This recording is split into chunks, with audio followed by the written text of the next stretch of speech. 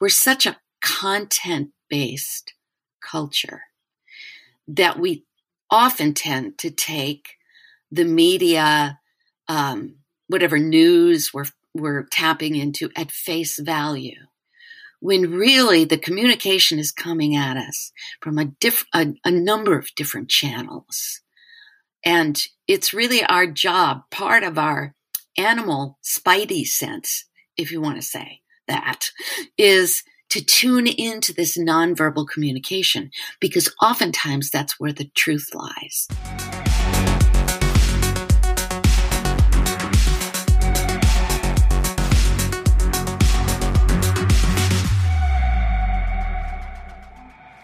Welcome to another episode of the Leading to Fulfillment podcast, where everything we talk about is meant to encourage people-first leaders, empower individuals to achieve fulfillment, and to help your organizations become places people love to work. I'm your host, James Laws, and I have a fascinating show in store for you. My guest for this episode is Kymberly Dakin. Kymberly has been a working creative coach and trainer for almost 30 years. She utilizes theater and improv skills in high-impact experiential training through her company, Voice into Learning, LLC. She's a founding member of Portland Playback Theater, combining structured improvisation and community storytelling. She collaborated with Tortoise Labs to create a unique bookmarking tool called Nugget that eliminates the need to take notes in online meetings. During the pandemic shutdown, Kim also wrote a book, Don't Trust Your Ears, a revolutionary way to listen that will change your world. In my conversation with Kymberly, we discuss what are the heart, head, hand listening styles, how we listen differently with different people, a deeper dive into each of the listening modalities, and Kymberly's recent exit with her product Nugget. But first, I want to invite you to subscribe and leave a review for the Leading to Fulfillment podcast in your favorite podcast tool. It helps us get a broader audience and reach more people. We're all over the place. We're on Apple, we're on Google Podcasts, Spotify, and you can even watch us over on YouTube. Now, let's jump into my conversation with Kymberly Dakin.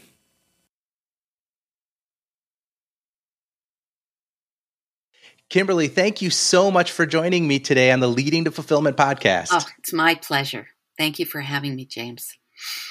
I'm really excited about this conversation. You've done some interesting things that I want to kind of bring to light. To start, I want to talk a little bit about a topic that seems to be coming up a lot on this particular podcast.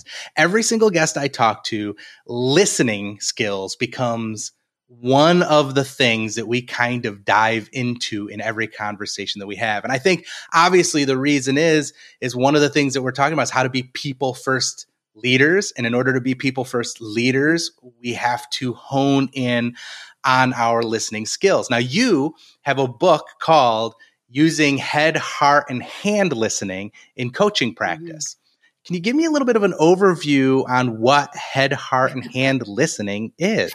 Yes, be happy to. The first place that I encountered this framework was in the Waldorf philosophy of childhood development. And I know that it's been called whole body listening in some other models. It's a way of tuning into your own listening patterns and habits. And I couldn't find any other examples of this head, heart, and hands listening being used in adult learning. And I thought, well, that's interesting. I have started coaching. I started coaching, doing quite a lot of coaching on presentation training, which is sort of an odd way to get interested in listening. But it's actually a primary element of effective presentations and effective speech making. The ability to tune in to the sound and the temperature of an audience is really key. And now that so much has gone online, it's become really, really important. So there was that, but there was also the kind of things that I was realizing in my coaching and digging into how people were listening and what they were listening for. So I have taken that head, hands, and heart framework and applied it, infused it, I guess, with my own curiosity to find out what are the primary instincts behind these three very different ways of listening? What are the values of them? And also, what are some of the pitfalls? I know now we are trying very hard to implement more heart listening practice into what I'm going to term heart listening practice into leadership, into managing people, into our day-to-day interactions. And this is all very well and good, but there are some people who are already specialists in heart listening. And many of them are my clients, and many of them are getting extremely burnt out. So there are pitfalls in each of these particular listening styles that I have spent about 3-4 years digging into. So I'm really pleased to put what I'm discovering along with some further questions, because it's not by any means the definitive tome on listening. I myself, I had always assumed that I was a very empathic, heart-focused listener, but it turns out, by my own reckoning, I'm actually much more of a hands listener. And I discovered this when my daughter was going through a pretty tricky time in high school. She was having a tough time of it socially. She had acne. She was losing friends for a variety of reasons. It was a pretty awful stretch of time. And so evening after evening, we'd be on the back deck. We'd be listening. We'd be wiping her nose and holding her hand evening after evening. And I discovered that there's limitation to my listening capacity for heart listening. After a while, I want to ask, well, what are we going to do about it? By contrast, my husband, who I had assumed was going to be a pretty strong head listener, seemed to have endless capacity to just sit there, wipe her nose, and say, that sucks. Just endless capacity. Whereas for me, it's like, let's fix it already. I find all of that to be really fascinating. We talk a lot about communication styles, yes, how we present a message, yes, but I don't hear a lot of people talking about how we take in information, right, and how we hear that information. And you've talked about this head, heart, and hand. I'd like to talk a little bit about each one for a little bit to understand them a little better. We'll start with heart because that's the one that I think everyone tends to think about is like that of true empathy. Yeah. What are the characteristics of heart listening, and what are some of maybe the pitfalls of heart listening? Well, key among them, you've already alluded to it, is a capacity for empathy, a capacity to tune into the truth that's underneath the words that are being spoken, able to tune into facial expression, body language, tone of voice, the other person's movement style, gestures, understanding what those are communicating aside from, and sometimes even in contrast to what's being spoken verbally. When I ask people to start to discern the difference between what is being spoken verbally versus what is being spoken with all these other nonverbal communications. I sometimes, if it's, election era, if it's election season, I sometimes ask people to watch these politicians on television, get a sense of what they're saying, and then turn down the volume and see if what they're saying and their expressive capacity is congruent, what I call congruent, or both in the same, they're communicating the same kinds of things. Oftentimes, they're very much not, which is interesting. And once people realize that, then the other truly important element of heart listening is curiosity. And once they see the disconnect there, they start to get truly curious about what else they might be listening or missing in their own listening. We're such a content-based culture that we often tend to take the media, whatever news we're tapping into at face value, when really the communication is coming at us from a number of different channels. And it's really our job, part of our animal spidey sense, if you want to say that, is to tune into this nonverbal communication, because oftentimes that's where the truth lies. You know, the old joke about you ask your friend, how are you? And she says, fine, right? I don't know if I can use the expletive on this show, but fine being fucked up, insecure, neurotic, and emotional. So, yeah, there you go. While she says that, she's gritting her teeth, forcing her smile, glaring at you, and storming off. That's one of the most obvious examples, right? But the more nuanced we become in our ability to discern the difference, the more we'll be able to question our own assumptions, get less lazy about what we take in and how we take it in, and become more curious, really, about the underlying truth in our interactions. So empathy, curiosity, I think people who are true masters at heart listening also are able to set boundaries around their time, because heart listening demands as much presence as you can compel into a conversation. It commands near total focus and attunement to the person you're listening to.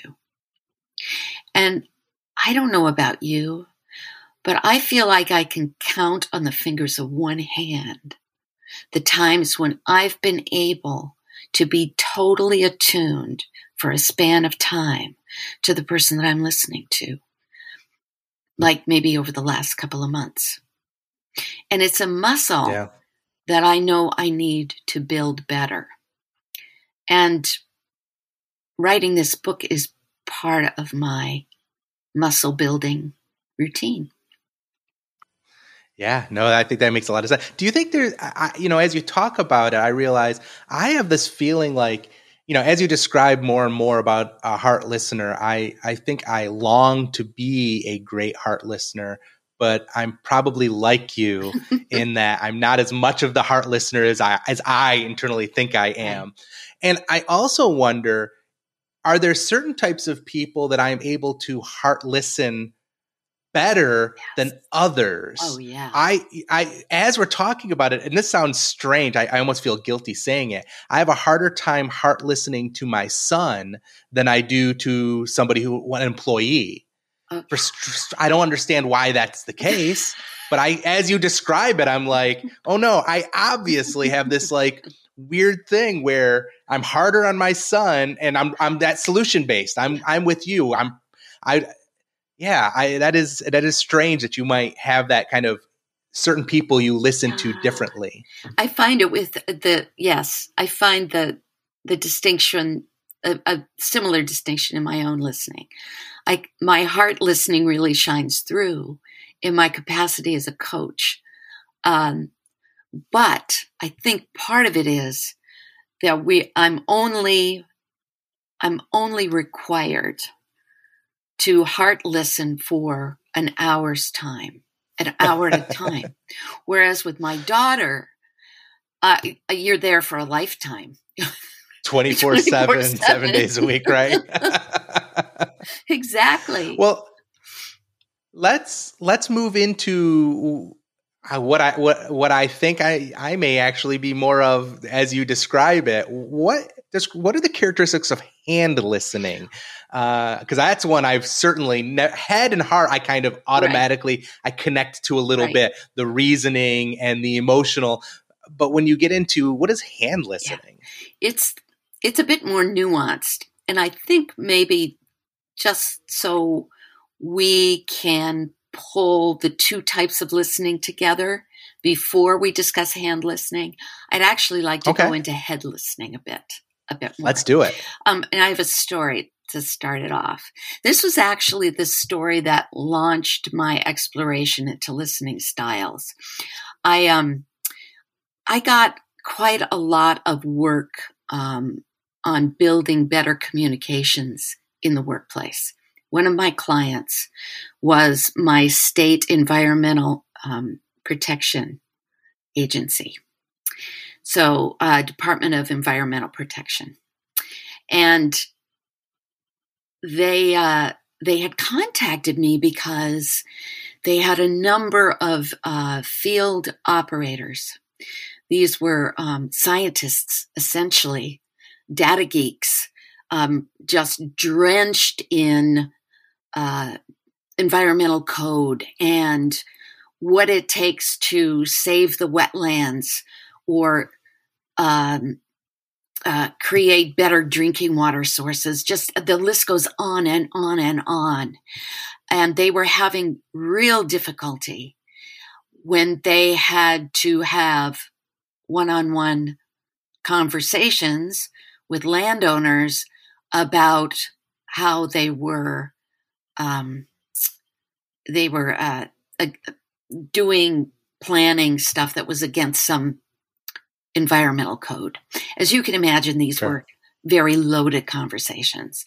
Some people talked about being confronted with large dogs.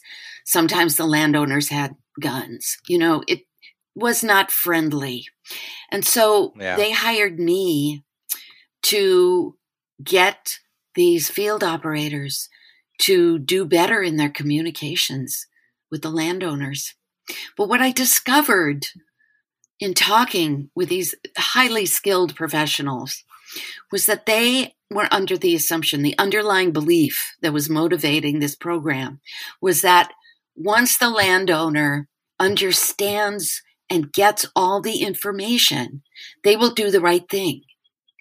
And I think we know now why that was failing, because it was clear after I had done a fair amount of assessing that what needed to happen was they needed to stop listening for opportunities to share data, and they needed to start listening for opportunities to build alliance and relationship and how to position themselves as allies in whatever the larger dream is about. And that's one element of heart listening we didn't get to. How do you listen for the larger dream that is underneath what this person is trying to do?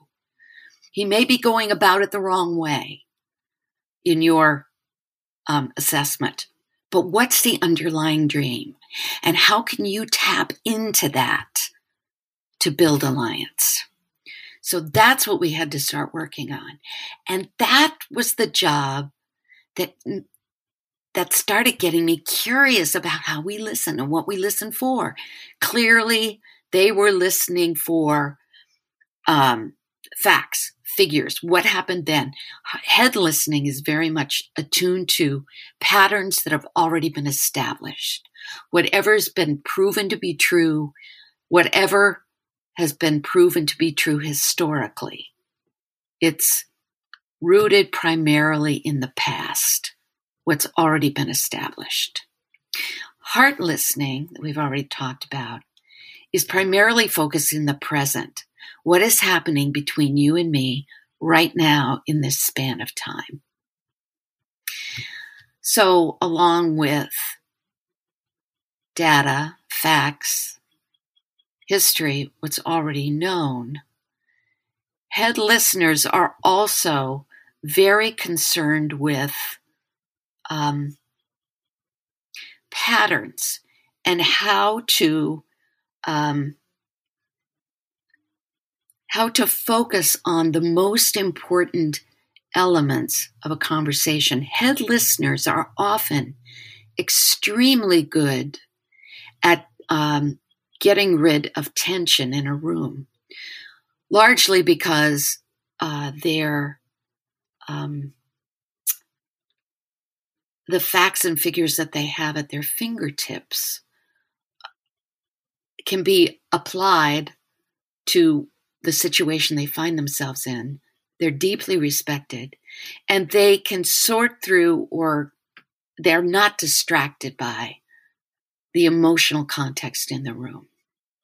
So, when people are operating under false assumptions, if there's a respected head listener in the room, that can work wonders to dispel hostility, as long as everyone else, all the other parties in the room, hold a degree of respect for this head listener. But the problem becomes, and we have a lot of head listeners in leadership capacity all over the world, right? The problem becomes when head listeners become too good at ignoring the emotional vibe in the room. And even for head listeners who are never going to be particularly adept to tuning into the emotional vibe, they have to at least value it so they can get a heart listener into the room with them to tune them into what they're missing. Does that make sense?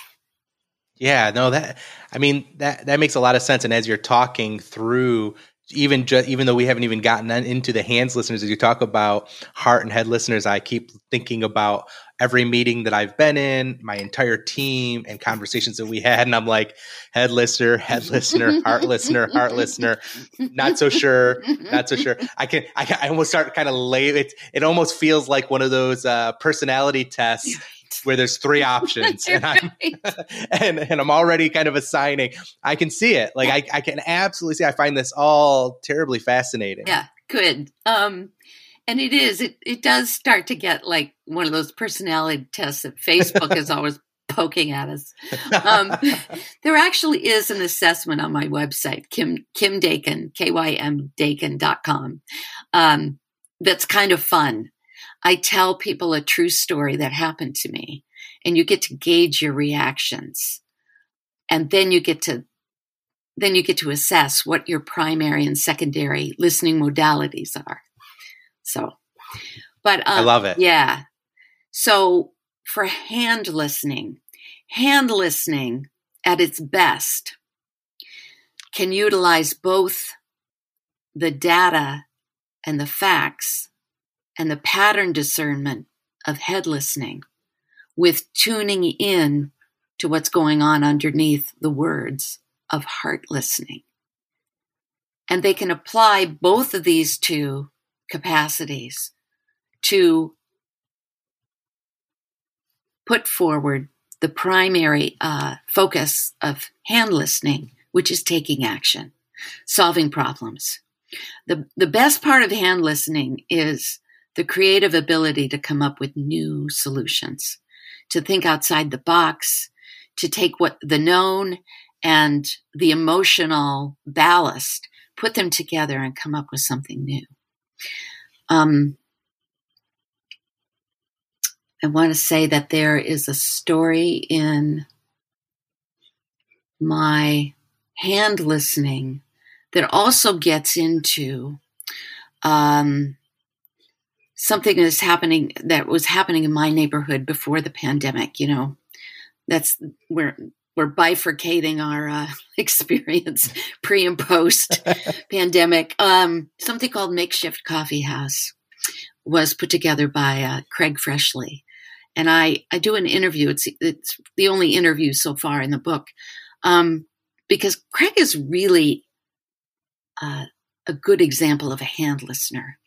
He's an expert facilitator, and when it suddenly became clear in 2016 that we had a huge problem with how divided our country had become,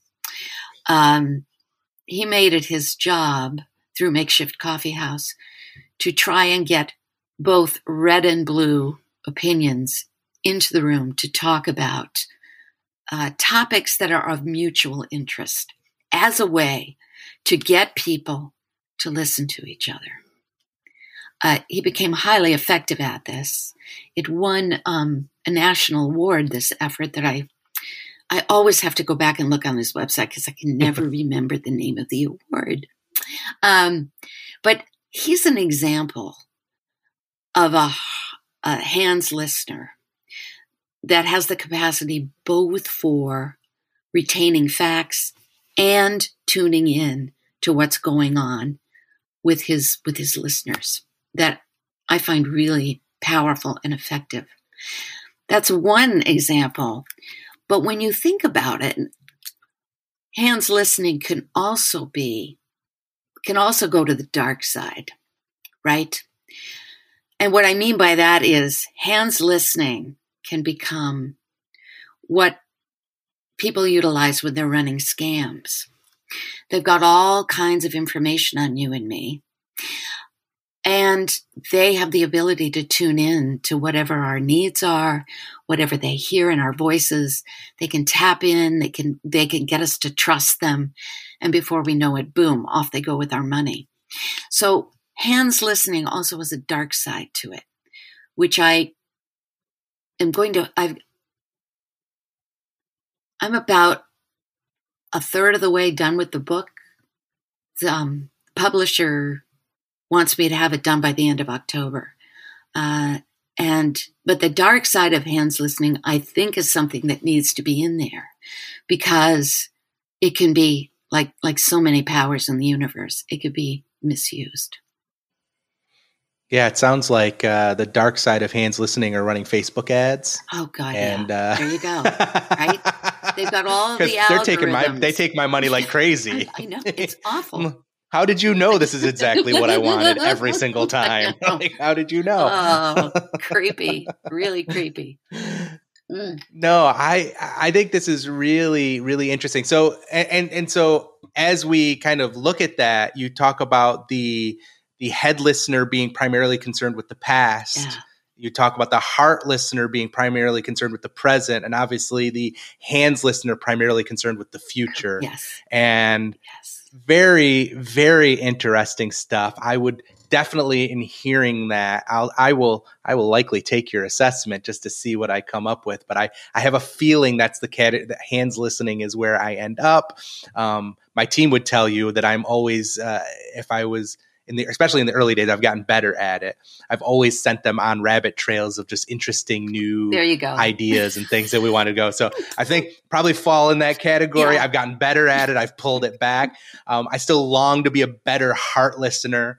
And I have a lot of people on my team that are heads listeners that I argue with all the time.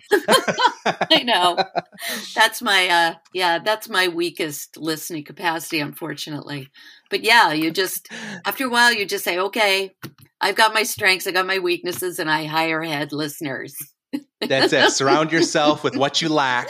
That is the cardinal rule of leadership and business and running a business. That's exactly Surround yourself with all the people who have the strengths where you are the weakest. That's right. I'm glad you brought up and you'll be okay. I'm glad you brought up the distraction element. You know, it's like squirrel. That's it is. Yeah. That's kind of the flip side of the hands listener coin. And oh my God, with all the social media, we are just off the charts, distraction everywhere. And it really becomes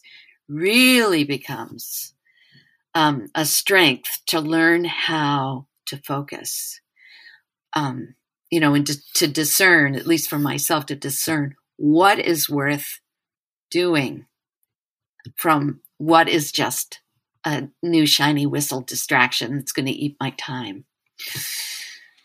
Yeah, I mean, one of the books that I constantly recommend to people who are battling with the important is the book Essentialism. If you've not read it, it's such a fantastic book. But it's simply about that. What is essential and what is non-essential? And an essentialist is concerned primarily with the essential. And so it's a great, fantastic book to read that I think talks a little bit about this. Listen, when we talk about listening, I don't want to wrap up our conversation before I talk about Nugget just a little bit. Yeah. Because when you talk about listening, primary place where we have to do some of our best listening is in our meetings when we get everyone together. Unfortunately, most of our meetings are now virtual because of the pandemic, or because, like my company, we're remote and distributed and our people are all over the world. So when we do have meetings, it's over video or over a phone call. And some of the things that you use to listen are not always available to you. You can't always read the body signals because sometimes you don't have them, and you can't always read the tone because it's asynchronous written communication or whatever the case may be. All these limits.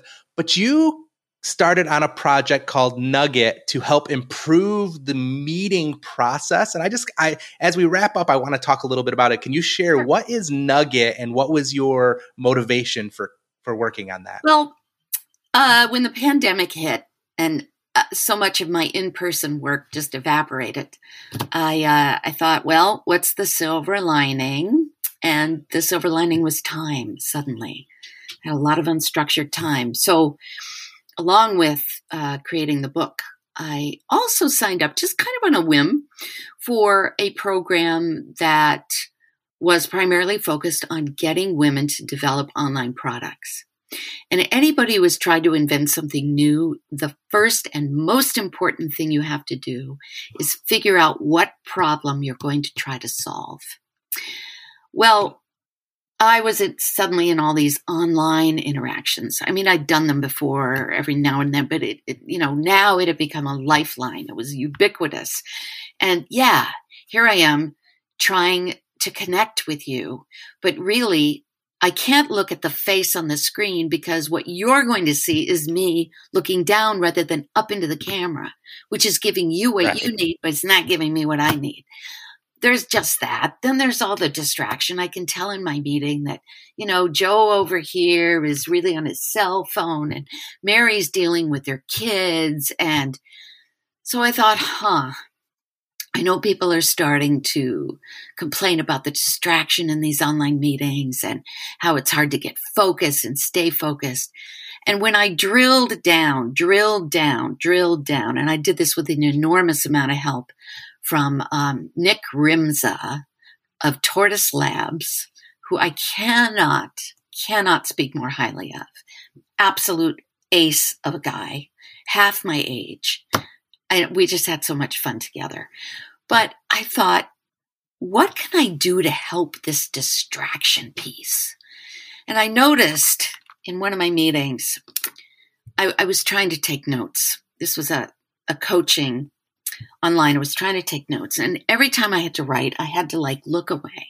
And I had to apologize at the start. I am going to take notes. All I'm doing is taking notes when I look away. But my capacity then to take in what was going on with my client was fractured. And I thought, maybe we can come up with a better way to take notes. Who knows? So ultimately, that resulted in Nugget. Nugget runs independently of our meeting. It's on a completely different platform. So we could do it for today's on Zencaster. We could do it on Zoom or Google Meets or whatever.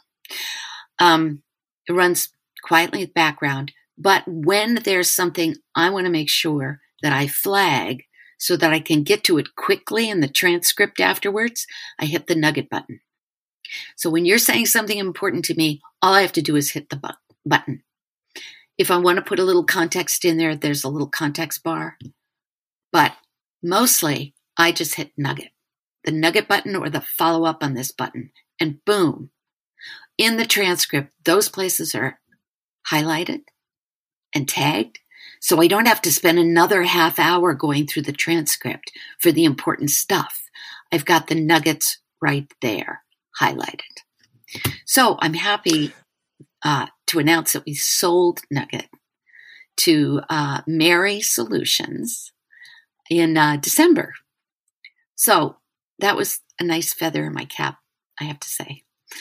And congratulations on the sale. Thank you. That's really cool. As a business owner myself, it's a pretty cool feeling to build something that is useful that people like and somebody else wants. That's right. And to be able to sell it and exit from that. It sounds like a really cool tool. Sounds like, obviously if you listen to audiobooks and you're on Audible, it's like the ability to bookmark and maybe to make note, but much more visual, which is very, very cool. Awesome. Well, Kymberly, thank you so much for being on the Leading to Fulfillment podcast and talking about all through these listening styles. I found this very, very interesting. I want to give you the last word. Sure. If anybody wants to learn more about you, what you offer, your resources, or how to get in touch with you, or anything else that you think I should have asked you and you want to share, this is your chance. Okay, great. If you want to take a very quick and fun assessment to find out what your particular learning styles are, just go to Dakin, that's Kym, D as in David, AKIN as in Nancy.com. You can go to the book page and it'll be right down at the bottom. You can take the assessment and I would love it if you would share your results with me. You can also contact me directly through LinkedIn or at my email, kdakin56@gmail.com. James, this has been awesome. Such fun. I'm so glad to talk to you. It's been an absolute pleasure for me as well. Thank you so much. We will put links to everything that we mentioned in the show notes, so please check those out. Right. Thanks again, Kymberly. I appreciate it. Thank you, James. Have a great weekend. I love my conversations with all my guests on this podcast, but I really found the idea of listening modalities a fascinating topic to engage, and I want to thank Kymberly for bringing the topic to us. Everything that we mentioned, including the full transcript of the show, is available over on our website, and you can access it anytime by visiting leadingtofulfillment.com/017. That's leadingtofulfillment.com/017. Also, on that website, I highly encourage you to subscribe to our newsletter where we let you know every time a new episode drops. We send you original and curated content on leadership, managing teams, and finding fulfillment, and that comes out every single Friday. Like my guest today, I have some experience in improvisational theater. And for just a moment, I want to share a couple of words that can transform your communication. Those words are yes and. Yes and is one of the core concepts of improv theater. It's the idea of supporting your scene partner no matter what crazy scenario they throw your way. Oh no, we're stuck in an intergalactic donut shop run by aliens. Wow, I ate this radioactive spinach and now I can lift a car with one pinky. Hey, stop playing with that talking rabbit and help me wrangle these flying pigs. No matter how ridiculous or outlandish the scene, saying yes and means you have their back, supporting their ideas and building upon them. The alternative is rejecting their idea in favor of your own. This disrupts the scene, transforming it from a collaborative experience into a tense battle of wills. It lowers confidence and it makes the audience uncomfortable. Yes and has applications far beyond improv. From conflict mediation to creative brainstorming, this concept opens doors for connection and innovation. Because of this, yes and is a powerful tool in business. If you want to learn more about how you can apply these words in every area of your company, head on over to circles.com where I've published my article, The Power of Yes and. And we have plenty of other articles on how to level up your listening skills and organizational communication. Thank you for listening, and I hope you'll join me on the next episode. And until then, may your businesses be successful as you lead your teams to fulfillment.